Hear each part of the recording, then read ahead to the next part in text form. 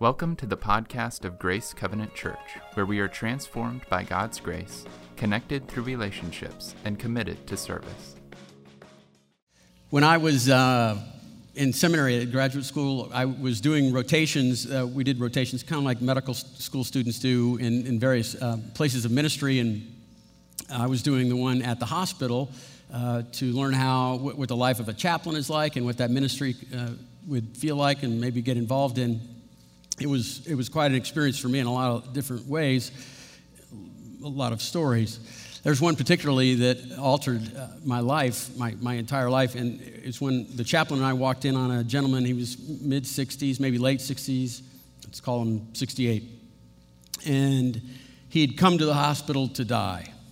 That's not what he thought, but that's what was happening. There was nothing anyone could do. And he had spent enough time in this room alone and quiet and still that he had a chance to realize what that meant, that he's going to be passing soon. And that's when we walked in. He saw us, and the chaplain had a collar on, and so he knew what that meant, and he just exploded with emotion. I've never seen anything like that in my life. If you're familiar with psychoanalyst Erik Erikson, talks about the stages of life, and this last stage of life, the final stage of life, is where we can't do anything else. And if we've lived foolishly, then we live with emotions like regret and bitterness and despair. Despair. That was what I saw. I've never seen anyone cry like that. Never cry that hard and never cry with that tonnage. And the reason why is this man had chosen to live passively. He chose not to know deeply who he was or to be known by anyone else. He chose without even choosing. He chose without choosing not to enjoy his wife and see that his place was to build her up and strengthen her and give her courage that she might fly and sing and enjoy life in a way that no one else could have been in her life. He missed that. And so the chaplain asked, "Can we pray for you?" And he said, "I would love for you to pray for me." And then the chaplain prayed something like this. It was startling. He said, "Dear God, our Heavenly Father, we'd ask that this man would have peace somehow, because he wasted his life. He lived it selfishly. He wadded up and squandered and disregarded this very precious gift that you gave him, the only life he had. And it was thrown away. And now we're asking that you would forgive him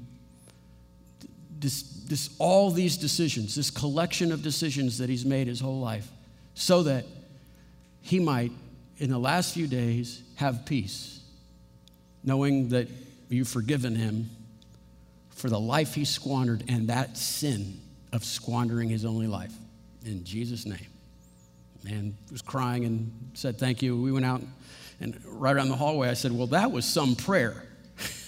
And he said, "You can't lie when you're on the side of a man's bed and he's going to die soon."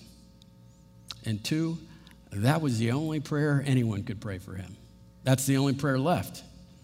And so on my drive home from the hospital that afternoon, I just thought, boy, I just had this visitation from the ghost of Christmas future, right, in Charles Dickens' Christmas Carol, where this is how it could end. And so here's the point of today. You and I, we have to resolve that we won't live that man's life. We have to resolve that we will not hear that prayer on the side of our bed someday, on that day. So here's the question. Where will you be when you're 68, metaphorically, right? Or no, better, who will you be? Who will you be? Are you going to be a person that's defined by the way you were made, like we've been praying about, this bent that has this magnetic pull that we always go towards expressions of narcissism? Are you going to be defined by maybe the way you were raised or some experiences in your life? Or are you going to say, on that day, I want to be the product of what God has for me? On that day, I want to be pursuing this thing that He has in store for us with no regrets, and that is to be a saint. I want to be a saint. Let me put it in a whole different way of looking at it, okay? Again, this has to do with intentionality, right? Do you have an ambition with a goal or a stop date where when you're 30 or 40, 50 or 60, where you will no longer talk about the way you were made, this bent, or the way you were raised, or some kind of experience? You won't talk about that again by this date, with tear-filled eyes. It won't have power over you anymore. That's my point. Do you have a goal to be free? Okay, let me ask you this. If you have that goal to be free, that you're no longer going to be subject to nurture or nature, do you have a plan, a road out of that pit? Do you have a strategy? You're going to need a strategy.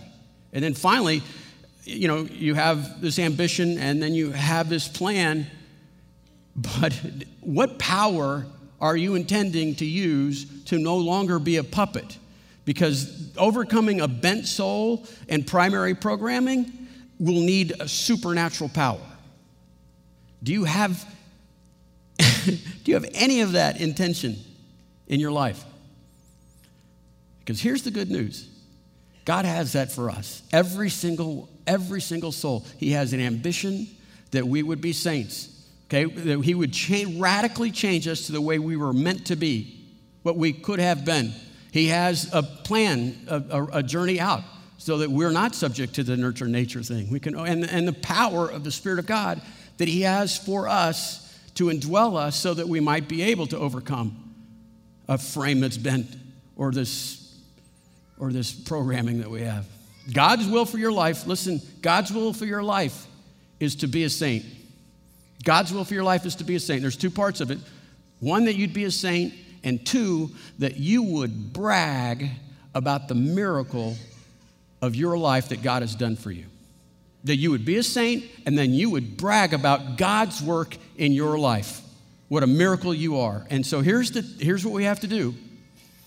You have to resolve this. God's will, God's way. It's not easy. As a matter of fact, it's a life journey. God's will, God's way. You have to discover what God's will is, and you're going to have to submit to God's way in that.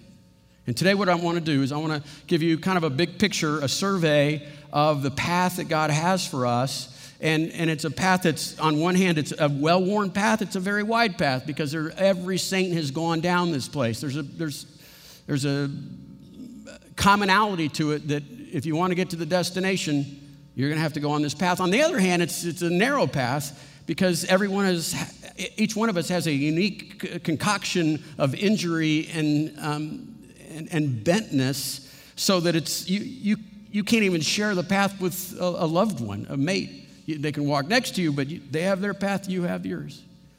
But that's what we're going to look at today, is the path from where we are to where we were meant to be. We want everyone to enjoy this journey together. As a matter of fact, we ran out of books already, but we want everybody to, if you could, buy the book, Emotionally Healthy Spirituality. There's a thing in the bulletin to give you an insight. We'll try to get some more here. We want everybody to be in some kind of a group to talk about where are we and where do we go next.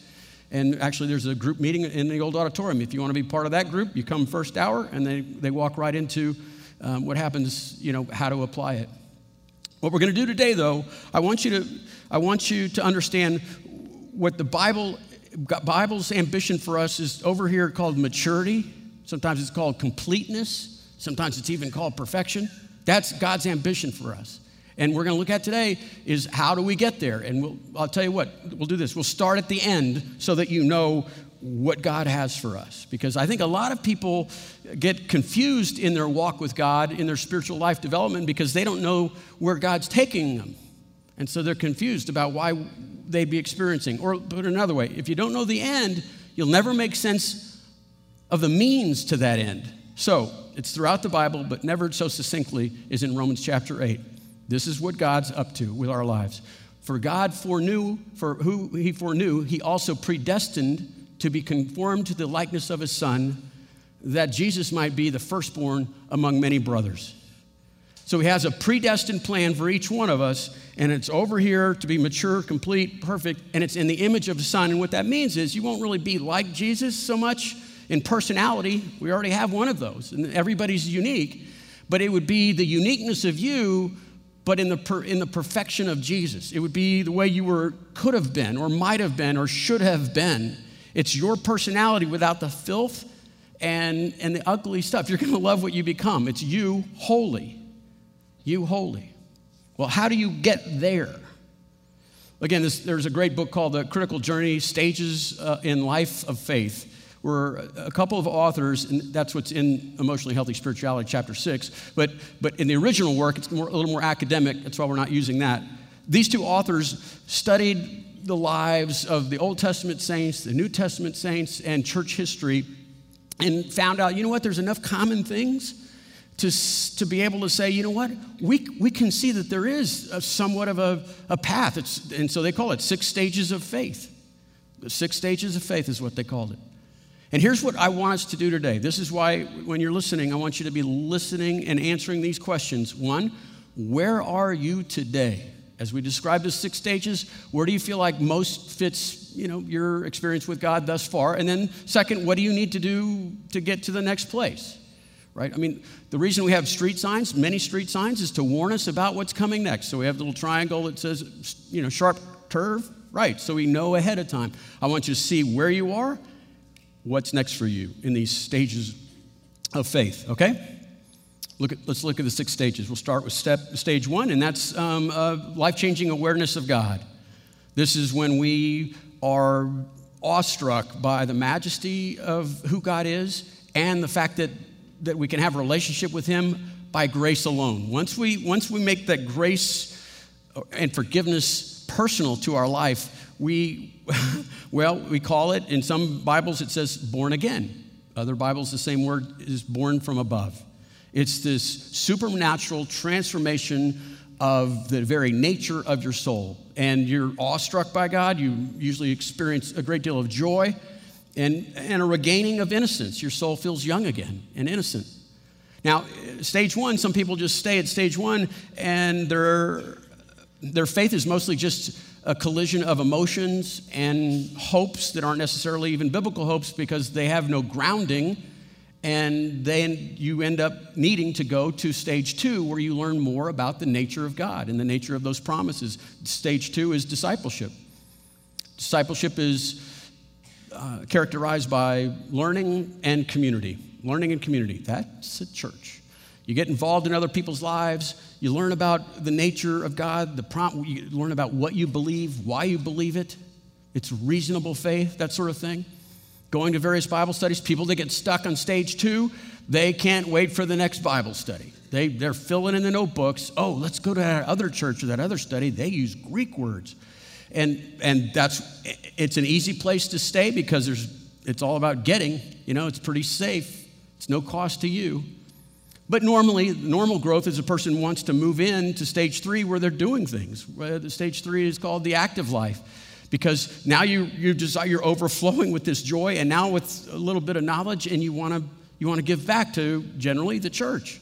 You want to help serve any way you can. You find out that you have gifts and talents given to you by God, even supernatural spiritual gifts, and you want to say, hey, how to make this body grow? How do I be part of this family? I want to be a playing part of this family. I would love to say this would be great if there were just 3 stages, 1, 2, and 3, right? You're born again, you learn some things, you get involved. As a matter of fact, I would say most evangelical churches in America, that's all they do. They just do 1, 2, and 3, 1, 2, and 3, 1, 2, and 3. If you have a problem and you want a little bit more deeper, they'll say, it's probably because you have too much spare time. So let's get you back in there. And if you get stuck here, and a lot of people like staying here, you're going to find yourself being tired and disenchanted and sometimes even used. Again, if you're in a church where it's just doing those three, you're going to feel used because maybe you are. What happens now is you move into stage 4, and it's called the journey inward. And your soul is wanting something more. And ultimately, this is a very personal and deep, and it's an unsettling experience. The primary issue is a simple faith is not enough, or a simple faith just isn't working anymore. And you must go deeper.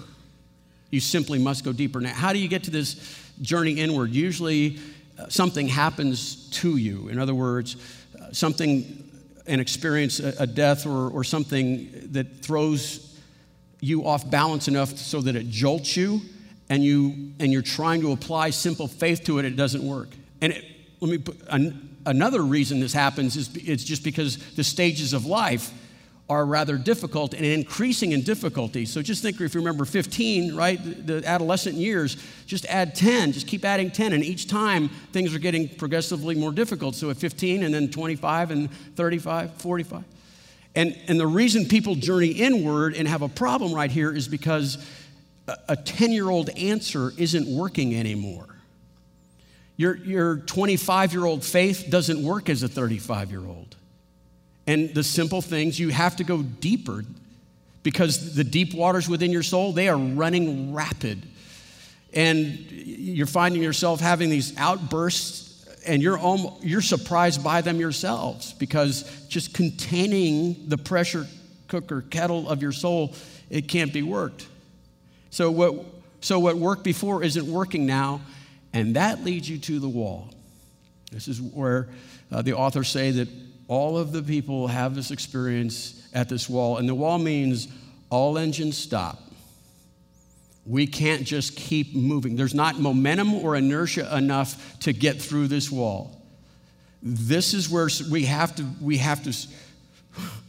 can't move on unless we deal with things honestly. This wall is where dreams go to die. They have to die. The reason they have to die is because most of our dreams, they're about us. And we can't get any spiritually deeper until we face the us. And that's why this event is called the Dark Night of the Soul, because you can be there for a long time. And you have more questions than you have answers for. Formula Christianity doesn't work anymore. And what's interesting is in this experience, you will feel, where is God? Because God was nicely packaged, and he didn't show up to this next stage of life or this next event of life. This is where most people stall, at the wall. The author of the book that we're reading together says 80% of Christians are right here. And they must face this. If you're at the wall, you must face God's will, God's way. God's will, he's got a plan, and he's going to do it the way he wants. And that's in that staring into that God's will, God's way, you have three choices. And this is a very important season or part of life, okay? And you must choose carefully. It's critical to your journey. The first way you can choose is you can choose to just I'm done. A lot of people do that. They just go, you know what, I don't need this anymore. It doesn't work anymore. Oh, sure, yeah, I did that when I was single and when I was a newlywed, but yeah. And now I go to church because, for the kids mostly. I'm just kind of playing along, but there's no depth to it, okay? The second way people deal with it is they kind of double down on 1 through 3. They just get back involved, right? They're afraid of facing this. They're afraid of doing anything but superficiality, and so they just get busy. This is very common.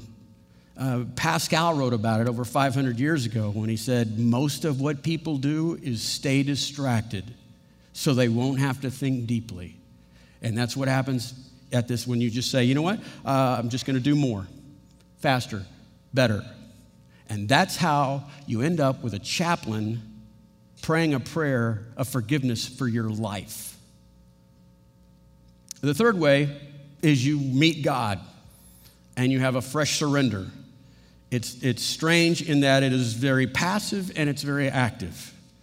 You get to this wall and you realize the shallow faith won't work anymore. 10-year-old faith doesn't work. And you say, it's passive in that you say, I'm going to quit fighting. I'm going to quit arguing. I'm exhausted with this. Right? And so, but it's active in that you have this stubborn declaration of you won't leave without God. Your heart's desire is, I want a spiritual life. So I'm not leaving without it. I'm not going to fight anymore, but I can't do any more for me. And listen, and this is a beautiful story. If you want to read the context, you have to read a lot of Exodus. But Exodus chapter 33, you've seen the Exodus with Moses, right? But in chapter 33, Moses is unraveled. He's sick and tired of the people he's wandering around the desert with. He's wondering why God cares about anything. And he's just like, done.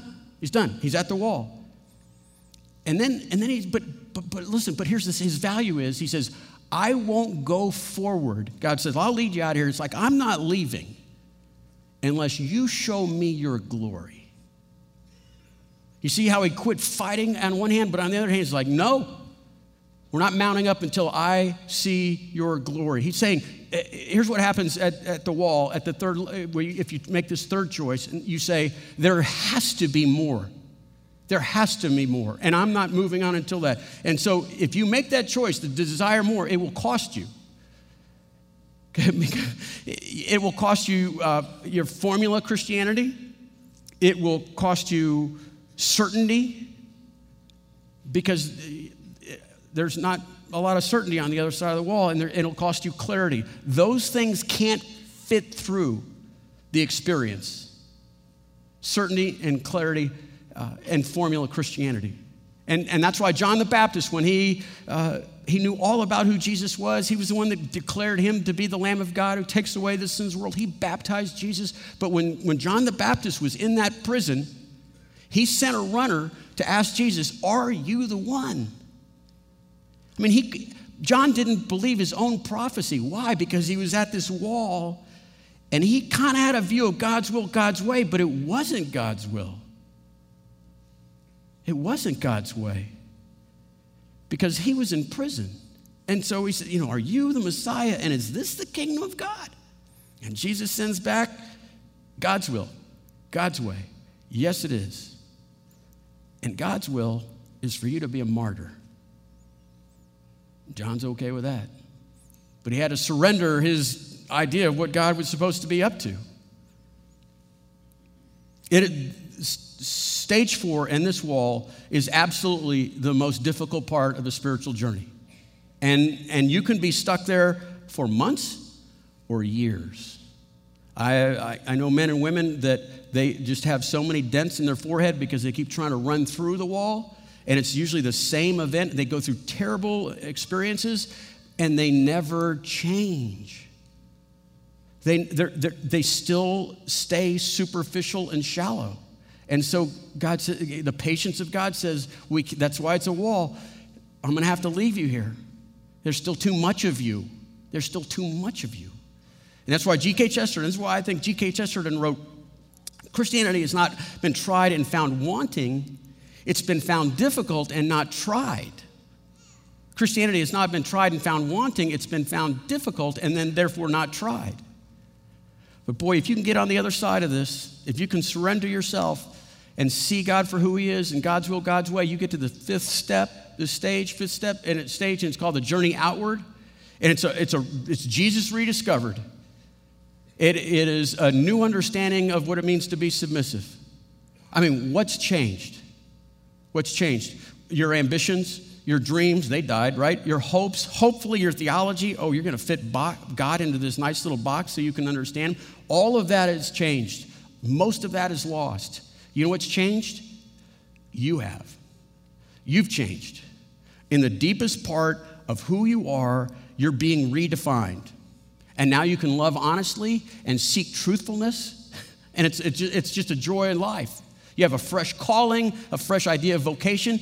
It looks like stage 3, if you remember stage 3, it looks like stage 3, but it's a whole different set of motivations. There's nothing in it for you now. And you can be independent. You can see people as souls, not people to just get involved with. You don't have the answers that you were asking, but you're okay with, right, the uncertainty of things. And that'll birth you right into that 6th stage where it's this transformed into love. At stage 6, you have lost yourself, and then you have found your true self at the same time. You become selfless. You became self-forgetful. You're at peace with who you are, maybe how you're raised, all that. Obedience is now not sacrificial. It's just because. You are not, stage 6, transformed into love. You are not defined by the way you were made or the way you were raised or experiences that you had. You are defined by God. And you believe His truth and His promises that He's made. And you're focused on Him, not like your definition. As a matter of fact, there are people over here in stage 6, and they will talk about the very things, the way they were made maybe, or the way they were experiencing growing up or something. They will look back at those and they will thank God for the things they used to shake their fist at God for, because now they can see things and do things for God's glory that they couldn't have done otherwise. Because the purpose of life right here is like to be a saint and to brag. To be a saint and to brag about what God has done, that your life is a miracle. And so some people, not all people, they can be over here and enjoy what they've been through. Last thing you need to know about the journey is, if you look at the slides, it looks like it's a road out, but it's not. It's a loop. It's a circle. And the reason is because you'll be there again. And the reason we're studying this, and the reason I want you to identify these parts, is because I want you to know that where you are, where you'll be, but you're going to see these again. Because the stages of life at 15 and 25 and 35 and 45, for most of us, we're going to be revisiting the same things that was a problem before, right? We're always being a people pleaser, or afraid of being alone, or perfectionism. And God's just going to keep going, just sifting us and refining us, put it this way, shining us, making us shinier too. And we have to keep doing this because you can't amputate too much at the beginning. And so we grow up and out, and then maybe 10 years later or something else happens to us, and we got to smell that again. I know that. And so you won't have to stay there as long the second or third or fourth time. And you'd think somebody that's gone through this 4 times is going to be melancholy or angry, and they're not. They are overflowing with joy. Because they're at this church, what we'll say is they're born again. Born again. And we don't mean like you have to be re-saved into the family. What we mean is just this new appreciation, and you start all over again where it's like, wow, and this enthusiasm, innocent, and that sort of thing. This maturity, right? This completeness, this going through the 6 stages, and then again, this is your soul's desire. This is a life without regrets. That's what you want to live for. Because let me tell you what's on the other side of that wall. On 5 and 6, let me tell you 2 things you get here. You get a thick skin and you get a soft heart. And those are beautiful gifts. Thick skin, what I mean by that is, it means that you're not offended so much anymore because there's not that much of you to offend. I mean, who cares about you anyway? And so you don't. And so as Francis of Assisi, blessed is he who expects nothing, for you shall enjoy everything. You enjoy everything. And you can be forgettable. I mean, you can be invisible. So much of us are working our way around trying to be noticed or not overlooked or feel important, all that. But after going through the wall in 5 and 6 and maybe doing it 2 or 3 times, you just don't care anymore. You get this thick skin. Life isn't about you, And you don't care about control. And you just get this sense of joy. And then you get this, thick skin's good, but only if you can keep a soft heart. You have to have a soft heart towards other people. And that's what happens is you start, because there's not so much about you anymore, you can start turning out and you look at other souls and you can listen and you can empathize and you can walk in their shoes for a little bit. You can become a person that enjoys knowing other people. You have a tender heart towards God. You're a kid again. You're not trying to figure him out now. You're realizing the mystery of God is in his grandness, and you're just a human. So you get wonder and innocence And with each lap, okay, with each of the 6 stages, and then you go through it again, that's okay. With each lap, it's less you and more God. You're going to love what God has for your life. This is what he means when you means conform to his image of God. That's what it means to be conformed to the image of his son. So here's the question. Here's the question. Where are you now? Where are you now in the 6 stages of faith? And how long are you there? Have you spent too much time there? Is it time to move on? And next part of that question is, what's next for you? And I just want to encourage you in this, even at the wall, maybe even especially at the wall, wherever you are, God's there. He wants you to be a saint, and he wants you bragging about the power of the Spirit in your life to transform it. Second question is, how can you help others? How can you help others? If you've been through this cycle at least once, and so many of you have been on it more than I love talking to some of you in the lobby because you've been through this 4 times, and the point is that, especially since we're a church that doesn't just specialize in the first 3, we want you to come back and speak into the lives of these people, especially those that are at the wall, because you can tell them about the joy and the wonder and the innocence that comes from facing God's will, God's way, and surrendering to that. You can show people it's worth the surrender. And one of the things I love about our church is that we have people, we value this going deeper still, enjoying deeper still. So if you're there, could you maybe be the person that leads out? Because people that haven't been through it, they're going to keep giving bumper sticker, formula to Jesus. And so you need to be that person that just puts your hand on them and lets them cry and say, let's get it all out. Let's leave this ego where it belongs, on the other side of this wall. Anybody want to live a supernatural, courageous, infectious life? Who do you want to be? Who do you want to be? For more information about Grace, visit our website at grace360.org.